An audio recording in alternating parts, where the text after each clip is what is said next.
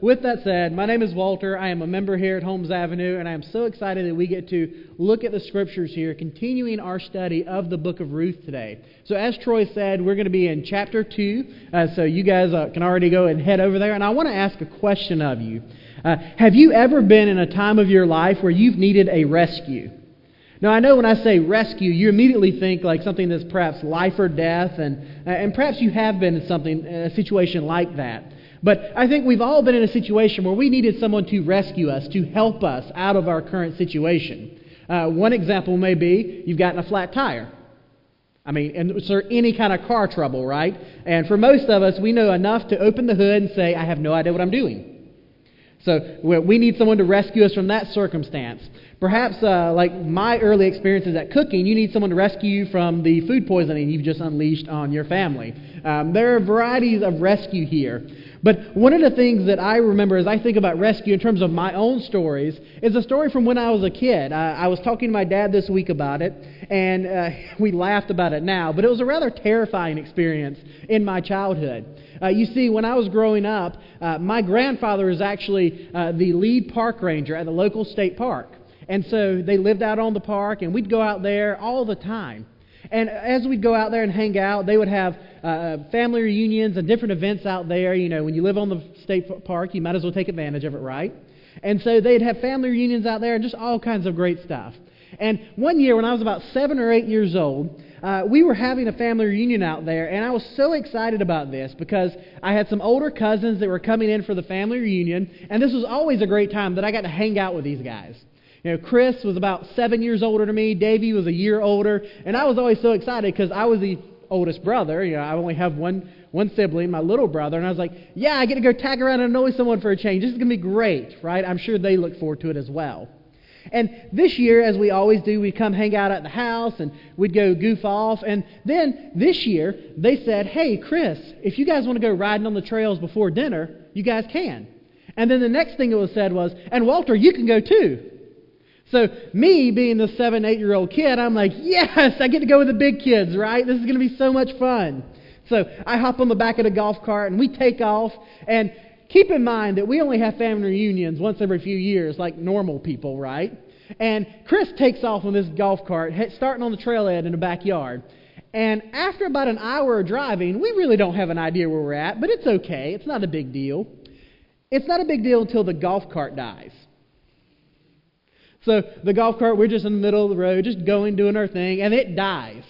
And I am here just like, oh, whatever, this is fine, we're okay. And Chris gets out, and he looks at it, and he's like, I don't know what's going on, it's just not working. Keep in mind, this is before the era of cell phones, right? Like, there's no calling anyone or anything. Like, the first cell phone I can remember after this is like 5 years later when my mom got that box phone she used to keep in the car. Some of you remember that, right? This was before cell phones. You couldn't Google Maps yourself and figure out where you're at. So we are very clearly just stuck out here in the wilderness with no radio, no nothing. We can't tell anybody where we're at. Well, me being a kid is like, well, it's fine. They'll come looking for us, right? Not knowing that the state park is, you know, a couple of thousand acres, right? And so we're out there for what feels like hours before someone starts looking for us. And at this point, full-on panic has set in up at the house. My grandfather's calling the rest of the park rangers that we've got 3 kids missing. We need to start finding these guys. Like, they're out searching for us. And we're here, just sitting here, just hanging out. And again, I think nothing's wrong. Like, fine, it's okay. Like, yeah, we can't get back, but it's not a big deal. They find us. And then Chris says something that let me know we were in deep doo-doo. Okay? Chris said, guys, I think we need to pray. Now, I need to add some context to this. I grew up in a Christian household, but my cousin Chris was not a believer. His family was not Christians. They are still not Christians to this day. And so when he said that, I knew, wait a minute, he don't believe in this Jesus. We are in trouble when he thinks he needs to go to the God he doesn't believe in, right? We are in up the creek without a paddle. And so in my mind, I knew, okay, now we need someone to help us because this is a problem. Now, within a few minutes, though, God perhaps certainly does answer prayers. My grandfather had pulled up. He kind of guessed where we were going to be going. And he pulled up and said, well, the problem is you dummies took the wrong golf cart. This is the one that had the faulty battery that I told you not to take. But in that moment, my grandfather was our rescuer. He came and he saved us from that terrible situation of living out in the woods by ourselves. And these guys were talking about resorting to cannibalism. I was the smallest one there. It was going to get badly for me, okay? Lord of the Flies was setting in. It was a horrible situation. And I needed a rescue. And my grandfather provided that for me. He showed up just in the nick of time before they were thinking about roasting me over a fire. And he showed up and he was able to rescue us and take us back, and everything was good. Now, I say all that jokingly because our lives never really were in danger. You know, we were just a few miles away from the house. They would have found us sooner rather than later. But it doesn't take away from the fact that we needed a rescuer, that we needed someone to come and save us. And where we left off in the book of Ruth, we see that Naomi and Ruth, the two main characters, if you will, that we've been introduced to so far, are in need of a rescuer. If you remember that in chapter 1, they were in Moab. They're in this land that they know no one else left, and they are the only ones left from their family. That one of Naomi's daughter-in-laws, Orpah, has left. She's gone back to her people, and Ruth has said, I'm staying with you. And they're here, and they're saying, what do we do? And so at the end of chapter 1, we see in verse 22, so Naomi returned, and Ruth the Moabite, her daughter-in-law with her, who returned from the country of Moab. And they came to Bethlehem at the beginning of barley harvest. You see, they're left alone, and they don't know what to do. So they return back to Bethlehem, this place that Naomi had abandoned decades ago. And they come back in the midst of the barley harvest, actually about this time of year in Israel.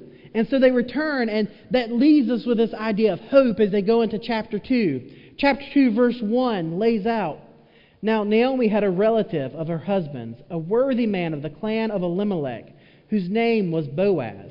This is kind of an aside to the reader, just so you know. And then in verse 2, the story continues. And Ruth the Moabite said to Naomi, Let me go to the field and glean among the ears of grain after him, in whose sight I shall find favor. And she said to her, Go, my daughter. So here we're in the midst of their stories. They've come back to Bethlehem. These are two single women here in the midst of the city of Bethlehem. And that's a dangerous place for them to be. You see, here in this time, women are not valued as they are in many circles today. That to be a woman in this time, as a single woman, you can't own property. You are going to have a hard time finding labor. You are not there under the protection of anyone. They are here and they are alone. Beyond that, they're hungry, right? And so they're here and they're thinking, well, how do we eat? And Ruth says, let me go and glean among the fields. Let me go glean among the ears of grain after him in whose sight I will find favor. And so she is saying, I recognize that there is this Levitical law here from earlier in the Old Testament that I can go to the fields and that if this people are God's people, they're not going to turn me away. This land is God's land first and foremost. And so I can go around the dredges of the field and maybe just get enough for us to survive. And Naomi says, Go, my daughter. Now, here, Naomi's also in need of a rescue, a redeemer, if you will. Because if you remember at the end of chapter 1, when she comes back to Bethlehem, everyone says, Look, it's Naomi. Do you remember her? And she says, Don't call me Naomi. Call me Mara, for the Lord has dealt with me bitterly. And from her perspective, she views God as having abandoned her. I mean, think about this. She left Israel in the midst of a famine with her husband. Her husband then, they have children, and they marry here in Moab. And then from there, her husband dies. Her 2 children die, and she's left completely alone. And as if that's not bad enough, now Moab's going into a period of famine. And so she looks at the world through these bitter, dark, broken goggles, and she says, The Lord has dealt with me bitterly. And she's here and she's broken, and she is in need of a rescuer. And so she says, Go, my daughter. And so she, Ruth, in verse 3, set out and went and gleaned in the field after the reapers. And she happened to come upon the part of the field belonging to Boaz, who was of the clan of Elimelech. And behold, Boaz came from Bethlehem. And he said to the reapers, The Lord be with you. And they answered, The Lord bless you. And then Boaz said to his young man who was in charge of the reapers, Whose young woman is this? And the servant who was in charge of the reapers answered, "She is the young Moabite woman who came back with Naomi from the country of Moab. She said to me, 'Please let me glean and gather among the sheaves after the reapers.' So she came, and she has continued from early morning until now, except for a short rest." So, Naomi happens to end up in this field that is owned by Boaz. And she's here and she's working. She's come to the reapers and she's appealed to them with this Levitical law. And she says, "May I just gather from the edges of the field? May I gather the wheat that you don't think is worthwhile? May I gather the wheat that you're going to leave there to rot and decay anyway? May I just pick these things up so that I may eat?" And so the reapers initially give her permission just to do that. And Boaz comes into the picture. And Boaz is a special man. You see, Boaz comes into the picture, and the first thing we see him say is he says to the reapers, "The Lord be with you." And they answered, "The Lord bless you." And so as we look at this, Boaz walks into this field, and he's talking to his reapers. And the first thing he says is, "The Lord be with you." Now, this isn't a traditional greeting within Israel. This is Boaz, here in the story, demonstrating his holiness, his character, his Christ-likeness, if you will, as he comes into the field. He's developed such a working relationship with these people that serve underneath him. He's developed a culture where he walks into this field and he says, "May God's favor be upon you." And his people, his laborers say, "And may the Lord bless you." Now, this is also crucial for us to remember that what Boaz says here is also an aside to us, because we've talked about that this field is ultimately God's, right? He has given us everything we have. He has provided all the things He has laid out before us. And as Ruth has come into this field, she has come into the perfect place to meet the most important man she is ever going to meet in her life. Now, do you think it's coincidence that Ruth ended up in this field that is owned by Boaz? I got a few no's. You're paying attention. That's good. That's good. No, it is certainly not coincidence that she ended up here. This is God's divine plan being carried out so that she may enter this field of this man of Boaz.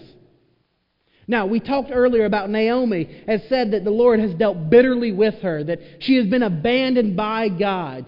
But here we are just a few short verses later, and we can see that God indeed has not abandoned her, because now He is providing for her. You see, now she is going to be able to go into this field and to glean this food. But more importantly, she meets Boaz. Now, who is Boaz, right? He's this important figure in their life. He is what we call the kinsman redeemer. That's very important as we continue on into this chapter. But here's the crux of that. Boaz is going to be ultimately Naomi and Ruth's rescuer. That he is going to be the one that rescues them from the shame they feel. That he's going to be the one who rescues them from the poverty that they are in. He is going to be the one who rescues them from the horrible situation that they are in the midst of. And ultimately, as we look at this, Boaz takes the role that Christ has taken in our lives. That He has come into our lives to rescue and redeem His people. That just as Boaz is going to redeem and rescue Ruth and Naomi, Christ has done the same thing in our lives. And so as we continue here, we're going to see Boaz respond accordingly. In verse 5, Boaz says to the young man who's in charge of the reapers, "Whose young woman is this?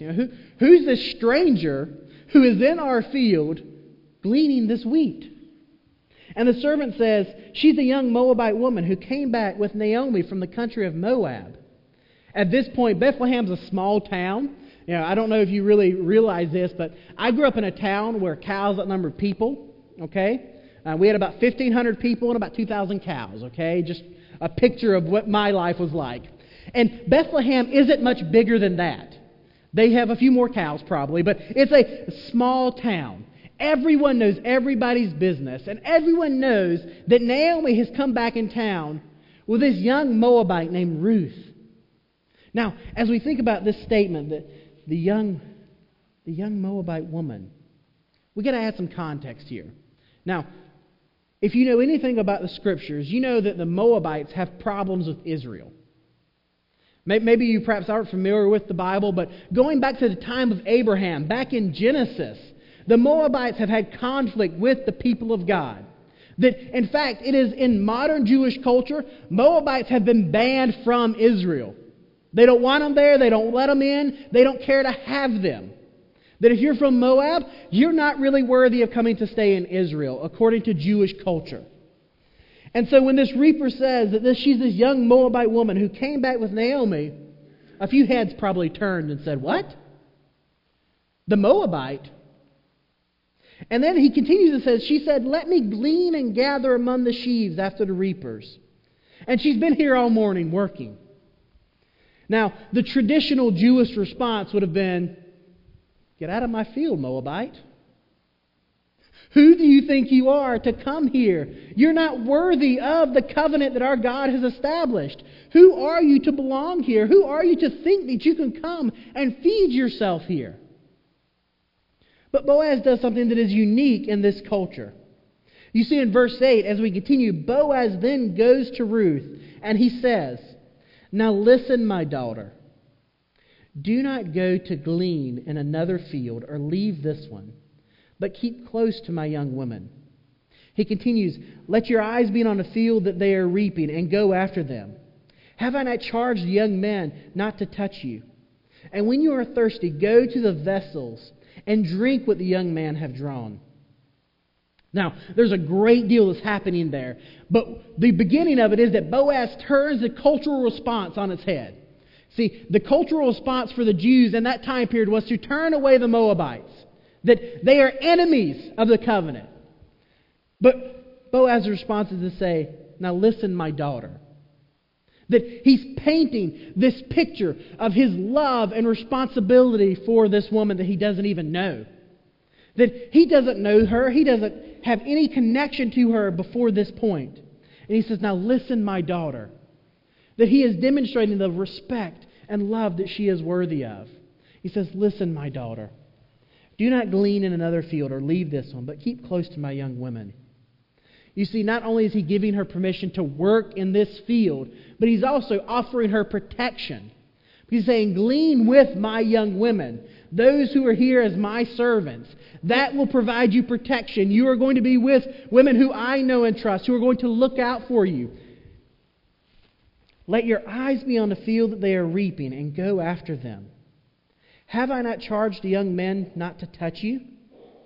You see, Boaz is very, perhaps modern in his understanding of the workplace. You know, what we just read is the first sexual harassment policy in the world, in the history of the world. He has said, "Have I commanded the young men not to touch you?" That can perhaps be best translated as, "Have I told them not to harass you, accost you, offend you, rebuke you?" He is saying, "I've told these men that they are followers of God and they will behave as such." And he says, "So you are protected here in this field. And when you are thirsty, go to the vessels and drink what the young men have drawn." That one can almost read as a throwaway passage if you don't understand Jewish culture. So they're working in the fields outside of Bethlehem, and there's not a well out here. The wells are all inside the walls of Bethlehem.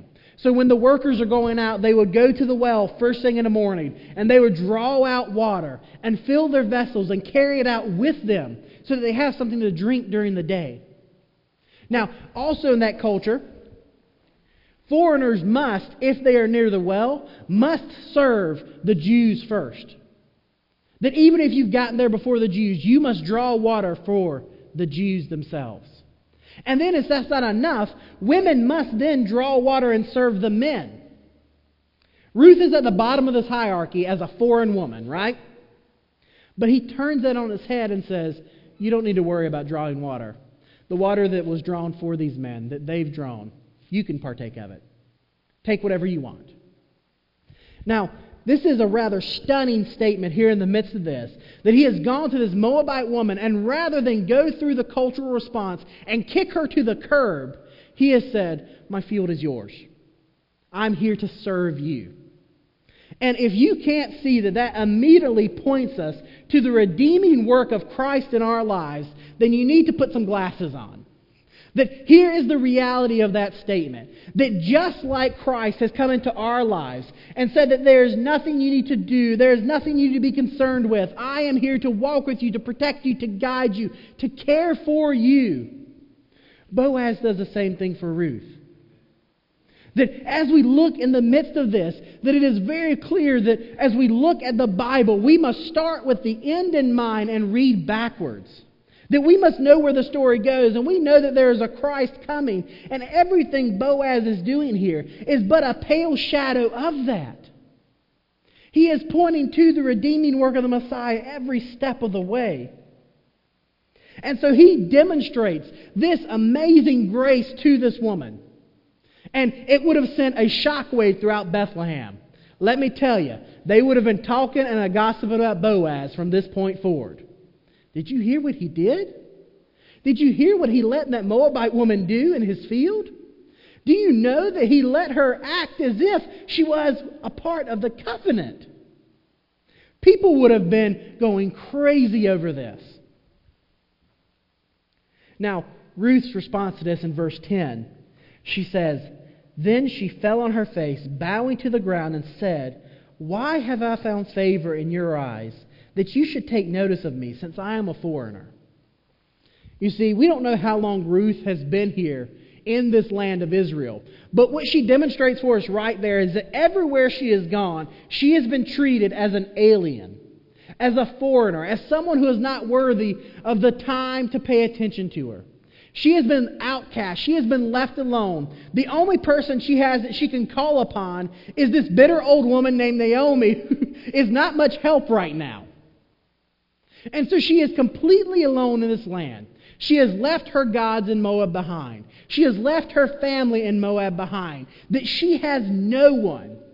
And she has been at the bottom of the social hierarchy for perhaps weeks, perhaps months, alone, with no one there to care for her. And so when Boaz demonstrates this grace and says, "You are to be treated as one of my own children," her response is, "What have I done? What have I done to earn favor in your eyes that you should take notice of me, since I am a foreigner?" That same question can be asked of us as individuals. What have I done that God would find favor in me to call me His child? What have I done that would cause Jesus to look upon me and say, "He is mine"? What have you done to cause Christ to say that? The answer is nothing. That in His own good free will, God has said, "I want you." That there is nothing you have done, there is nothing you have done that would cause Him to say, "I need you," but there is also nothing you're going to do that will cause Him to reject you and throw you away. That you are His. And so Naomi is experiencing this grace being displayed in an earthly way. And she says, "Why would you notice me? Why would you treat me this way?" And in verse 11, Boaz answers her, "All that you have done for your mother-in-law since the death of your husband has been fully told to me, and how you left your father and mother and your native land and came to a people that you did not know before. The Lord repay you for what you have done, and a full reward be given to you by the Lord, the God of Israel, under whose wings you have come to take refuge." See Boaz say, "I have heard of your character. I have heard of your conversion," actually.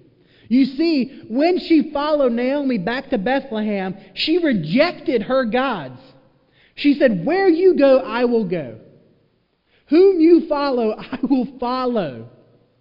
And she is saying, "I have done away with those old gods. I am now a part of this covenant. I follow the God Almighty." And so Boaz says, "I've heard of the things you've done. I have heard that you have come and you are here to care for your mother-in-law when no one else would." And in verse 12, he prays this prayer over her. "The Lord repay you for what you have done, and a full reward be given to you by the Lord, the God of Israel, under whose wings you have come to take refuge." He says, "May the Lord repay you for what you've done." He's recognized that Ruth has done something unique for Naomi. That she has come and given up everything to care for this woman and to follow the God Almighty, the Lord Almighty.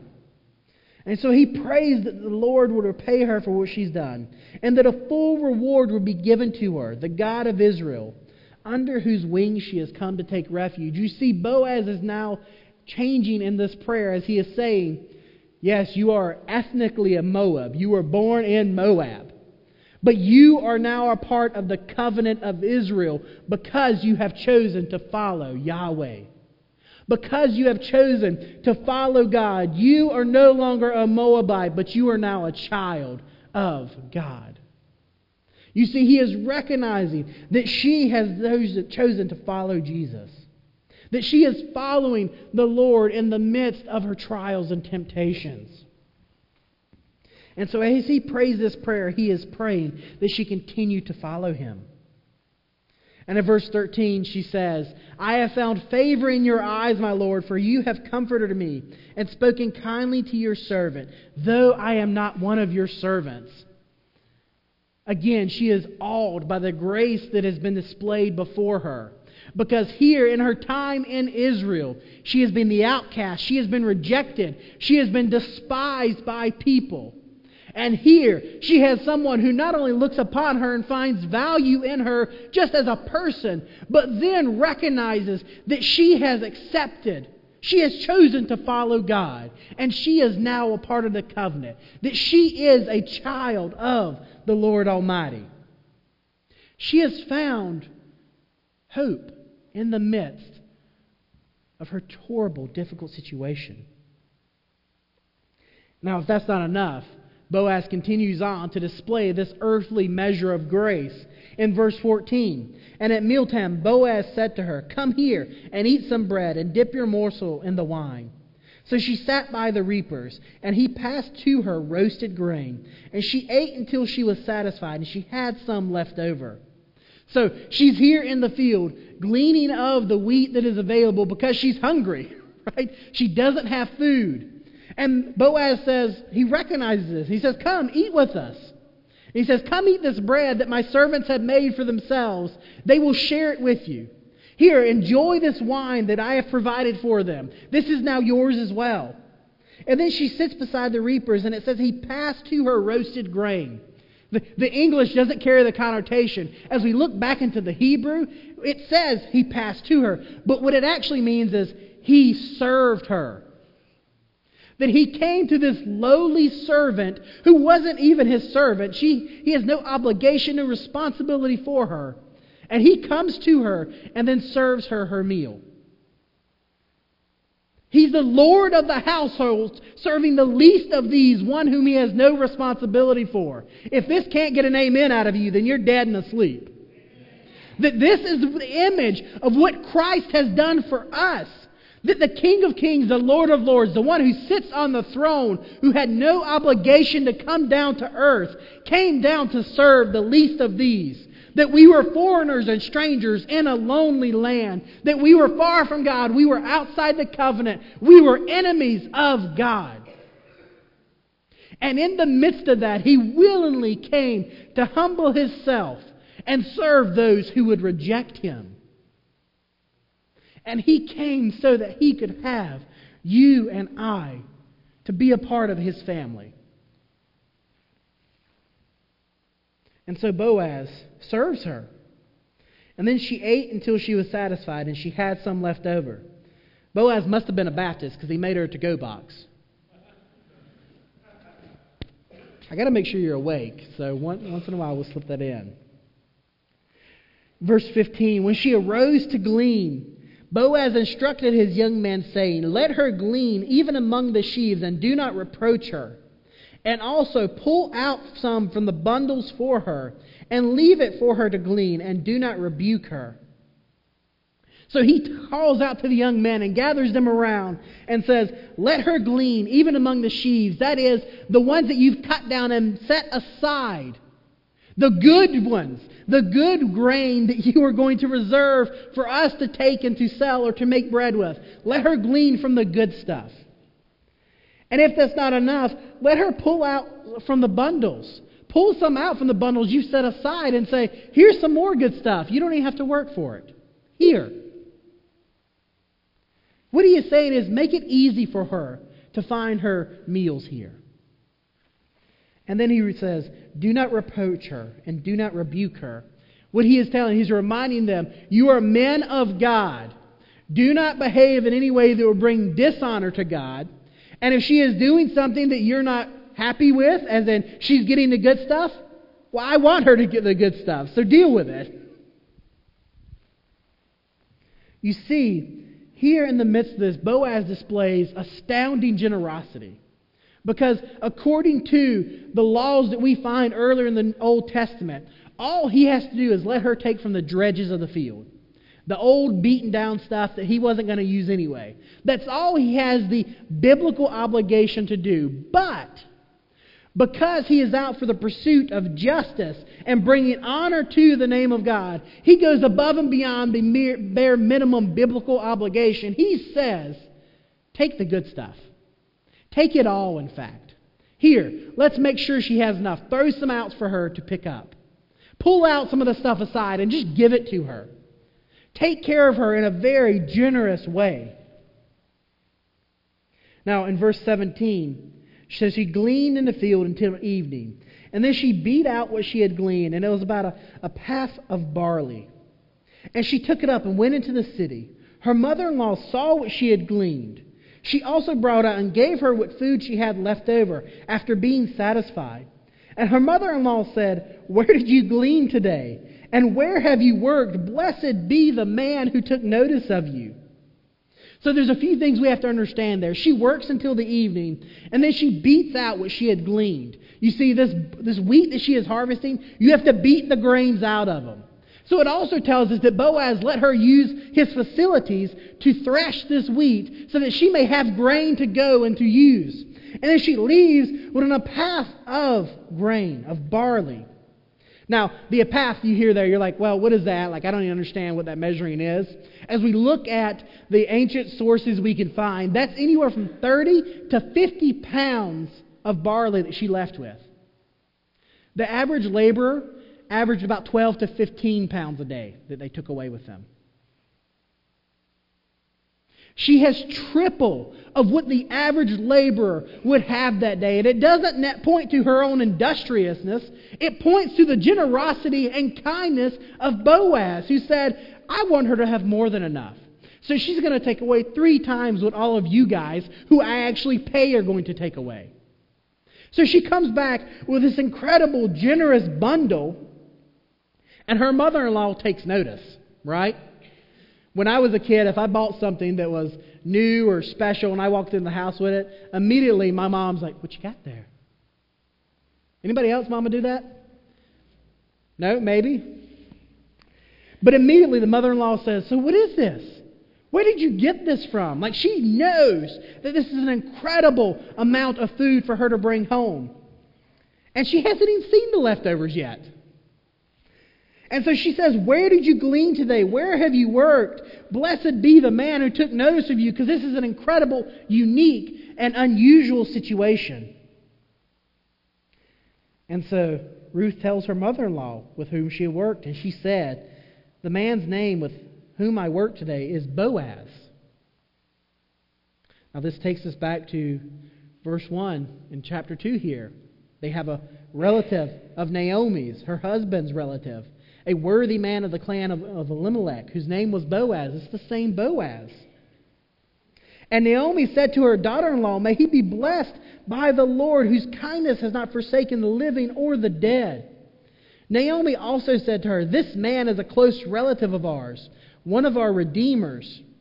And Ruth the Moabite said, besides, he said to me, you shall keep close to my young men until they have finished a harvest.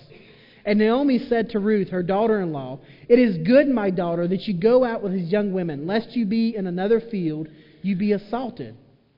So she kept close to the young women of Boaz, gleaning until the end of the barley and wheat harvest, and she lived with her mother-in-law. You see, Naomi said to her daughter-in-law, after she heard that the man she met today, who has blessed her so richly and generously, his name is Boaz, she says, may he be blessed by the Lord, whose kindness has not forsaken the living or the dead. What we see right there is the beginning of Naomi's rescue and redemption as well. As you've seen earlier, she is bitter, she is angry, she has been left alone in her mind.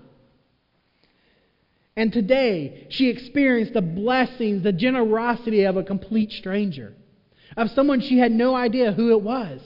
And she says, "May he be blessed by the Lord, whose kindness has not forsaken the living or the dead." We're seeing the beginning of her heart being softened and her return to the God that she has served. And then she says, almost as an aside, the man is a close relative of ours, one of our redeemers. Maybe your mom has said this to you before. Something to the effect of, "Oh, that Boaz. That Boaz is a nice boy. You should keep hanging out with that Boaz." Maybe your mom has said something like that to you. I know mine has said that to me many times. Growing up in a small town, she knew everybody. She's like, "Oh, that's a nice girl. You should hang out with her." And then when she met Kelly, she's like, "That's a nice girl. You should put a ring on it." Really, my family likes Kelly more than me. It's crazy. You probably aren't surprised, right? But she says, this Boaz is a close relative of ours, one of our redeemers. Now, we've talked about very briefly this concept of the kinsman redeemer. Let us lay it out in full, because Naomi is seeing her rescue being played out right before her eyes. She is seeing redemption be provided for her right now. You see, in Jewish culture, in this time, the kinsman redeemer is this concept that the clan, the family of a widow, would seek to care for her and provide for her needs. That God had instituted this in the laws He had laid out to Israel. And essentially what it was is that the widows were to be provided for by the clan, by worthy men. They were to care and provide for them, watch over them, protect them, let them serve as their servants so that they would be under their authority and protection. And Naomi, as she hears about Boaz displaying this generosity, Ruth goes, "That's our rescuer. That's our redemption there. Ruth, that Boaz is a really nice boy, don't you know? You should go to his field a little more often." You see, she understands that Boaz is there to serve as a redeemer because he is the closest male relative of Elimelech. You see, now she's putting together the connections and going, he is the one who can rescue us from this circumstance. He is the one who can redeem this story and change my name from one of bitterness to one of hope and life. And in this moment, she sees the redemption that He can provide, and she says, "Ruth, you must go back to him." Now, we've talked about how in the midst of this story, it is put in a clear display of the grace of God and His work in the lives of Naomi and Ruth. And how that is still a imitation of the work of Christ in our lives. And if we are to look at this story and to understand what it is being said here, just as Boaz is the Redeemer for Naomi and Ruth, Christ is the Redeemer for you and I. That here in the midst of our story, some of us are bitter and angry. Here in the midst of our story, some of us are broken and tired. Here in the midst of our story, we have felt abandoned and lost, and we are in need of a rescue. That we are in need not just of a rescue from our physical circumstances, but we are in need of redemption, of a redeemer. We need someone to be our hero and to save us. That every one of us has lived that story. Every one of us has experienced that brokenness. And as we look to the coming Redeemer, that Redeemer's name is Jesus Christ. That He is the one who has come to redeem His people. That you've heard the story. You've seen it played out many times. That you've heard this Easter after Easter after Easter. That Christ came to live a perfect life. That He came to live the life that you or I cannot live, that we could not live. That for you and I, we have sinned and fallen short of the glory of God, every one of us. That He came to live the perfect life that we couldn't. And in the midst of that perfection, walking this earth, He came with one goal in mind. He came to seek and to save the lost. That He came solely not to live a perfect life, not to receive an earthly crown, but to come and rescue His people who were in the midst of a horrible situation. The situation that we live in is that sin will lead us to eternal death and damnation. And in the midst of that, Christ came to rescue His people from that fate.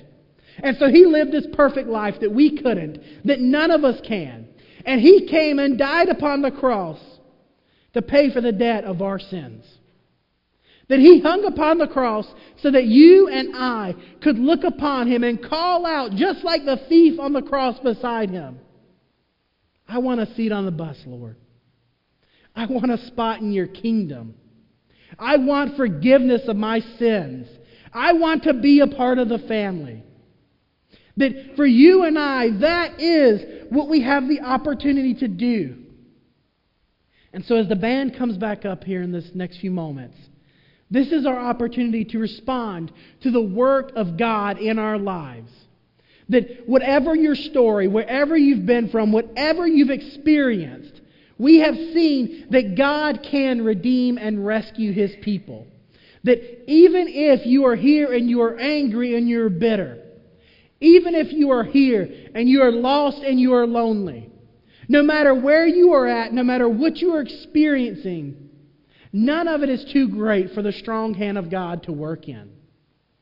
And so as we are here today, we've come to the opportunity for us to respond to the good news of Christ. And so today I want to tell you something that may surprise you, but each and every one of you is going to make a decision today. That every one of you is going to choose to do something with the gospel. And you are either going to accept it and celebrate the grace of God in your life, or you are going to reject it and turn away from Jesus. And so my question for you today is, will you accept Him and follow Him, or are you going to reject Him? That as we look at the story we've just read, Naomi and Ruth have looked to their earthly redeemer Boaz and said, we will not reject him because he is the one who has come to rescue us. In that same vein, we must look to our heavenly redeemer, Jesus, and say, I will not reject him because he has come to rescue us today. And so with that said, I want to pray for us as the band begins to pray. That if you feel that you need to speak to someone about what God is doing in your life, if you feel that you are too far gone and you're without hope and that there is nothing He can do to rescue you, come speak to me. You can come speak to Troy. You can talk to anyone here who loves Jesus. But come speak to us, because I assure you that the God that I serve, the God that I am proclaiming about today, is not too weak to do nothing. The God that I serve is a lion who is roaring. He is the lion who has come to devour sin and death. He has come to reign on high and to call you His. And so today you have an opportunity to follow Him. So I want to pray for you, and the band's going to lead us in a time of worship. And I want to encourage you to respond as you may be led. You can sing and praise. You can sit and pray. You can come and speak. Whatever it is God has called you to do. But I beg you to listen to whatever it is He has called you to do. Would you bow your heads with me? Father, thank you for the grace and mercy that has been on display in the book of Ruth. That here we are and we've encountered this kinsman redeemer, the one who has come to rescue Naomi and Ruth from this earthly trouble that they're in.